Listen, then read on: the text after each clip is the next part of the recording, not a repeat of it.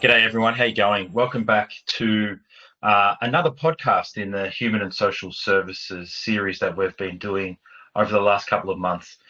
Today we have a great special guest with us talking all things customer. And as usual, I have my partner in crime, Mike Capus, with me. Mike, how you going? Good. How are you, Martin? Nice to be back. Excellent. Hopefully you had a great long weekend and a break last week. Dan, I'm going to introduce you. I've got Dan Resnick today. Dan is a senior manager within our customer and strategy team. And Dan focuses in particular around the public sector and the broader public sector entities. And he's going to have a discussion today with us about, how human and social services organisations can keep on this trend that we've seen over the last number of years around customer centricity and providing services that actually meet the needs of their clients. So, Dan, welcome. Thank you, Martin. Thank you, Mike. I'm very happy to be here and looking forward to having the conversation today. Excellent, Dan. Now, can you just, before we get into the discussion, just give us a brief overview of the customer team and some of your background for the listeners? Yeah, absolutely. I'm happy to. So, as Martin mentioned, I work on the customer strategy team at KPMG. I recently rejoined the firm, and I've been doing customer strategy for effectively the last 15 years, working with a range of public, private, and not-for-profit sector organizations. And we're really focused on helping our clients think about their business in the eyes of the customer. And as you can imagine, historically, most of the clients who we'd work with focus on what products are we selling, on what services are we delivering, on how are we operating, on how are we deploying capital efficiently. We work with them to flip that perspective on their head and start with the view of who is my end user, who is the person who I want to love my organization and keep coming back to us over and over. What are the things that they really care about? And how do we design our business to specifically speak to what matters most to them, and then build our product, services, and operating model around that? Excellent, Dan. We are thrilled to have you back. You've been back for a little while now, and I know you are forging ahead and getting very, very busy. As we've seen and we've discussed previously in some of these podcasts and also other ones that Michael and I have done around other topics, the pandemic has obviously thrown a lot of things on its head. How we work, where we work, when we work, how we think about service delivery, who we deliver services to. And we have seen over maybe the last 5 years, certainly over the last 5 years, this movement for social service organisations to think about the programs and services they deliver, as you said, Dan, from the end user. How is it for them? How do we attract them in? Because typically, you turn up to a service that you get allocated to, but that's starting to change. How do we treat them? What do we deliver and how do we deliver it to them? And I was wondering whether you had a great example of what an innovative service might look like within the human and social services sector. Yeah, I think there are a ton of examples out there. And Martin, to your point, the pandemic has really accelerated the way that we're seeing organizations in the human and social services space think about not just what their services are, but how they deliver them to the end user.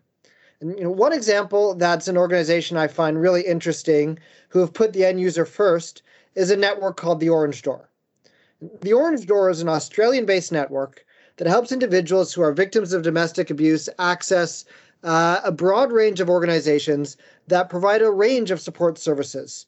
They offered access to services in person, over the phone, and increasingly, their members are making themselves available digitally.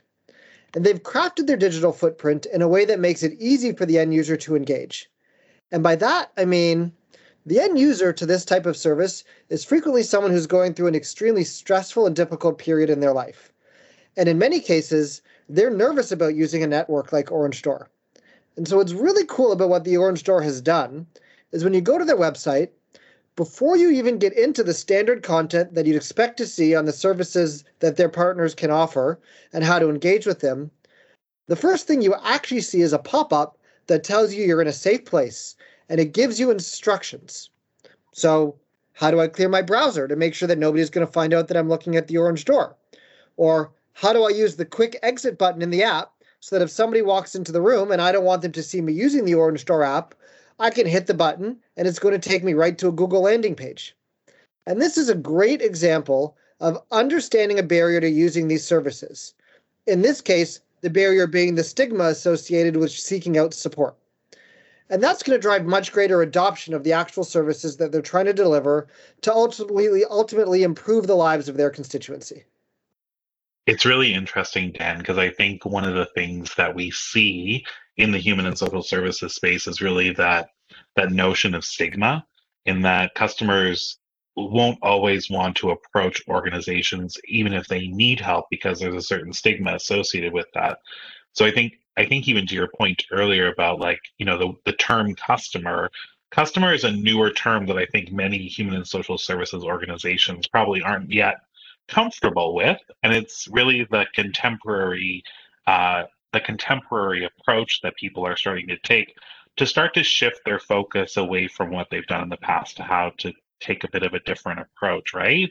Like, I mean, you've worked in examples in like retail and industry in the private sector where they've been thinking about customers for a while, but now as this starts to trend into the human and social services space, it's really about attraction. How do you get the people to come into the right door, right? That's exactly it. It's funny, Mike, because if I think over the course of my career, the projects that I had previously done on the not-for-profit or the public sector side, in many ways, the client asked us not to use the word customer. They preferred constituent or user. But increasingly, we're pushing back on that. And not because it's wrong to say user or constituent, but because we want to help that organization think about the person on the other side of that service as a customer who they need to earn the right to support and serve.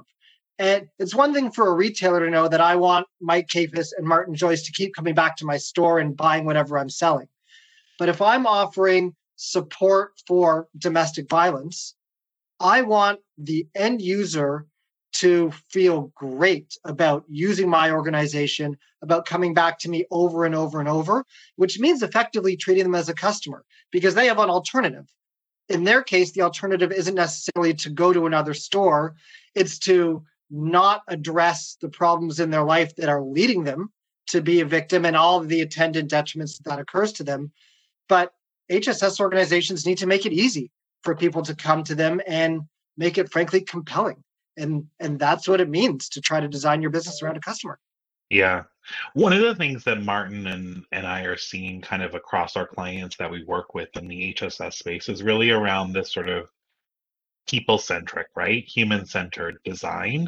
And, more and more organizations are talking about it, but I don't think that many organizations actually truly understand what it is or how to apply it. And so, I mean, every HSS organization will tell you that they always put their people first, right? Because those are the people that they serve, their customers at the end of the day. But I guess, from your experiences, how do people embrace that sort of human-centric design? And are there any tips or tricks or leading practices that we can point people to? Happy to speak to that. And, it's so interesting because human-centric design as a discipline on the surface sounds very intuitive. Okay, we put the human at the center of things, and HSS organizations and the people who work there are generally more inclined to attempt to put the human at the center of their organization than you'd see from any private sector organizations. The challenge that we find is in the way that they define the human and the way they use that human perspective. So frequently when we're first talking to somebody who works at a human and social services organization, a lot of what they have thought to be human-centric design is based on the biases of the people who work there, right? And so they'll design based on how they would want to receive a service. One of the first things that we do when we're going through a human-centric design program with an organization is actually push them to say, put aside your personal biases and let's actually define who the personas are of the individuals who are likely to walk through your door. What do they care about? what are their decision drivers, what are their triggers, what are the behaviors that are going to make them more or less inclined to use your service. And we teach them how to wear that hat as opposed to their own personal perception of that hat. And the other thing that we see as being a really critical tip and trick as organizations are taking the human-centric design approach is the notion of putting that persona at the center of the design can't be superficial and it can't be for show. It needs to be an ongoing process where the person that we're designing for is in the room with us, that we are iterating with them, and that we are refining our offering based on the feedback that we're getting from them, almost regardless of whether the folks who actually work at the organization agree with that or not. And that can be a very hard thing for a client to overcome. And so we spend a lot of time on those two levers, putting yourself in someone else's shoes and then having those shoes actually in the room so that we're designing on their behalf in a constant and iterative manner. And I guess the third piece that I would add to that is a human-centric design has to be considered dynamically.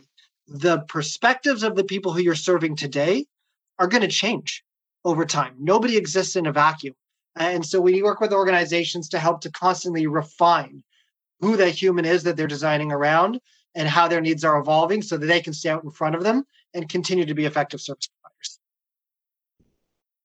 providers. And Dan, like when you're working with organizations, be they public sector or not-for-profit or private, and you're trying to get them to think about those three issues, what sort of advice would you provide, a human and social services organization when they go down this path, when they really want to put themselves into their client's shoes, they really want to put aside their own views of how it should work and get their direct feedback? I think that's the important part here. The direct feedback of their clients is critical to this. Like, what sort of advice would you provide them when they're going down this path?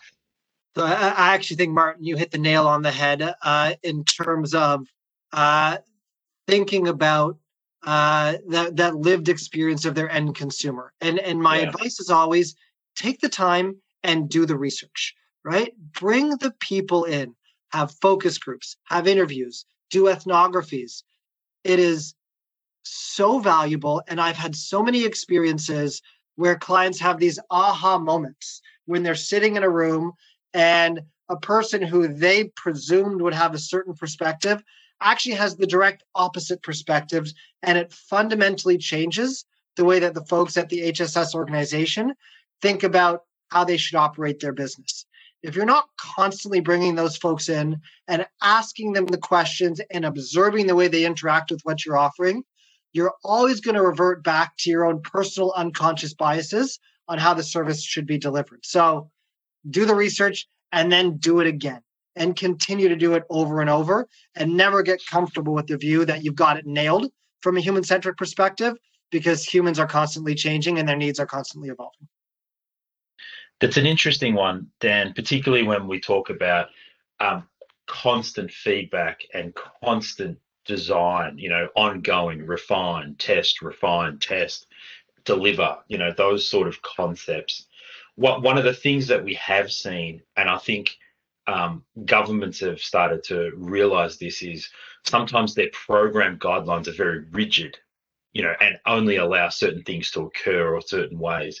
And what we have found over the last 5-10 years in various jurisdictions is that governments have said, well, actually, that's not the way we want to do it anymore. We want the outcome. You, service delivery agency, whoever you are, you come up with the best way just to meet that outcome. And so we have seen this subtle shift towards being able to, be more flexible and innovative and respond to the client need in a much better way. I also like Dan's comment about just the engaging of as many different stakeholders and customer groups as you possibly can. Because I think often what ends up happening is that organizations and governments design programs and services for people in the social sector based on what they think is best or what they think they know, right? Yeah. And in few instances is that corroborated with actual stories or, understanding it from the persona perspective. And I know in some of the work that we've done with our clients, like there's been few instances in the most recent where we've been able to apply, you know, thinking about the customer experience and the customer journey a bit differently. And I know that that's something that not a lot of organizations have yet taken advantage of. And Dan, I was wondering maybe if you could just share with the audience, like, what is customer journey mapping? How can that be used to really design a better delivery system or a program and service for vulnerable people or people at risk? Mike, you're speaking to my passions. I'm happy to talk about customer journey mapping. And I think there are some things that are well understood about journey mapping, and then there are some common misconceptions about how journey mapping can be used. So at its core, customer journey mapping is two things. The first is what most people think of it as, identifying all the different touch points and interactions that an organization has with its customer throughout. So if Mike Capus is, looking for whatever social service that we want to get, starting from the moment where Mike has decided that he needs this support, all the way through the end delivery and outcomes of that. How is Mike engaging with the organization and everything around it? How does he find the organization? What is the first point of outreach? What are the initial conversations? Are they via email? Are they via phone? When is he going in person? So the simple basic block mapping.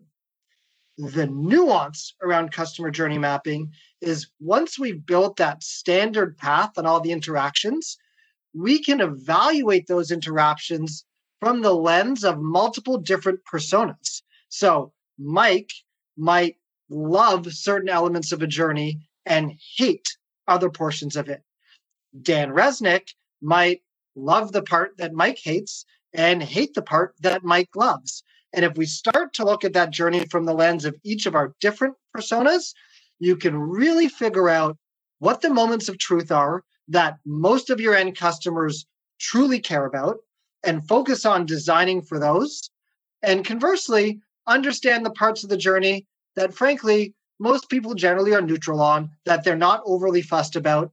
And so in a world of scarce resources, and particularly in the public sector, you know where you need to invest your dollars and time and where you don't need to invest your dollars and time to serve the broadest range of customers that your organization cares the most about. And so when I talk about aha moments, right, the first is when you're actually in the room, seeing how a group of people are going to react to what you do. The second is when you then start to plot those sentiments against your customer journey map and really see where there are spikes and where people are mostly ambivalent about elements of your journey. And you should be okay about that ambivalence because neutral is fine in those contexts. That's really interesting. Martin, I know in a few podcasts back, we talked to one organization that had sort of shifted during the pandemic in terms of school lunches, right? Yeah. And supporting people. And even thinking about the journey from shifting from in-person to digital, something like that actually would be very helpful for an organization sort of considering that kind of shift, right? Yeah, absolutely. And I think the other, there's two actual important things here. And Mike, I've got a question for you, which I'll just come back to in a second. But this notion of looking at a client journey or a customer journey and shifting program delivery or service delivery, depending on what people need or want and how they want it. We also have to be mindful that the organization will also have to change itself, which is also quite a difficult issue to grapple with, right? It's the old change management sort of notion that, some will come along, some won't come along, and then there'll be the group in the middle that you have to try and convince that this is the right way. And Dan, from your perspective, once you start getting into these discussions about, how is a customer's journey impacted? Is it good or bad? What parts are good or bad? How do we fix it or change it? Do you also have to bring the organization and its employees along for that ride as well? I mean, if we don't, then I can tell you that in every time the journey towards customer centricity will fail. And in fact, frequently what we see when we're working with our clients is that just by bringing a large group of people from all walks of the business, both customer facing, but also non-customer facing through the process, starts to drive immediate change and immediate results. And I had many experiences in my career where we arrive at a vision on what we want our end state customer experience to be. And while it then takes months or even years to roll that out, depending on the level of investments that are required and all the other factors that go into that, just by having been part of the conversation around what it means for us to be more customer and more human-centric, you start to see the organization shifting their behaviors and building accountability in every single person for that customer experience. Yeah. And not just assuming that it's the person on the phone or behind the desk or behind the chatbot who owns that. So that change management piece is key. And my advice to clients whenever we're talking to them about customer experience design is, let's run the whole village through the program. Even if it takes a little longer and it's a little bit cumbersome, you're going to see huge and immediate value out of that. Yeah. It's an important consideration, particularly in the human and social services sector. Mike, I know we're running up against time here, but there was a question that I did have for you. I'm changing this a little bit. The interviewer asking a question of the other interviewer. This notion of lived experience, I think, has always been important, but it's gained a lot of traction and momentum over recent times. We when I was working in Australia in the housing space, had resident advisory groups that we would take things to. We would get their input. We would think about how they could engage with our board. Those sort of elements. We were thinking about board members with lived experience in homelessness and affordable housing. Have you seen, from your perspective, a shift here in Canada over the years as well, with organisations wanting or requiring more people involved in the organisation with lived experience of whatever the issue is or the service that they're delivering? Yeah, I would say in any sort of initiative that we take on alongside government or an HSS organization, there's a baseline expectation that we are engaging with the cohort or the population that's being dealt with, either through the project work or as part of a part of an existing body that they had. For one recent project that we did around the child welfare space, we actually helped a province to establish a youth round table, which is made up of youth who both have been in care, who have left care, who are currently in care. And there's about 30 of them who essentially come together once a month and talk through some of the topics that the province directs its way, really to help inform some of the transformation work that's happening around foster care, around adoptions, around prevention, early intervention. Yeah. Because if you don't have that first voice, you're kind of, guessing in the dark in some respects, in terms of, we think this is going to have the most impact for children and youth, but what do you guys think? Because their perspective might be slightly different, or a slightly different aspect of it that hasn't been considered before. And I think that's where we're seeing more first voice being more important for organizations and for governments. Yeah, for sure. We're also seeing it more and more where boards, including people on their board or their committees with the lived experience, and I think that's quite important. And it has been important over the years, but I think it's sort of becoming, coming to the fore even more now, particularly with the pandemic having had different impacts on different groups within our communities. Exactly. I just want to say thank you to Dan. It's been a pleasure to talk to you today. Thanks for your advice and your comments. Very much appreciated. I'm sure our listeners will get some value from those. And if anybody wants to talk any more about customer and human-centered design and customer journeys, please feel free to reach out to Dan Resnick here at KPMG. Michael, as always, good to have you aboard. Thanks so much. We'll be doing another one very soon. We're going to do a bit of advertising now. We're going to do one with a colleague around technology in the human and social services space, Lydia Lee. and that'll be upcoming quite soon as well. So for everybody out there, hopefully you stay safe and healthy and have a great summer, and you shall hear us all soon. Thanks.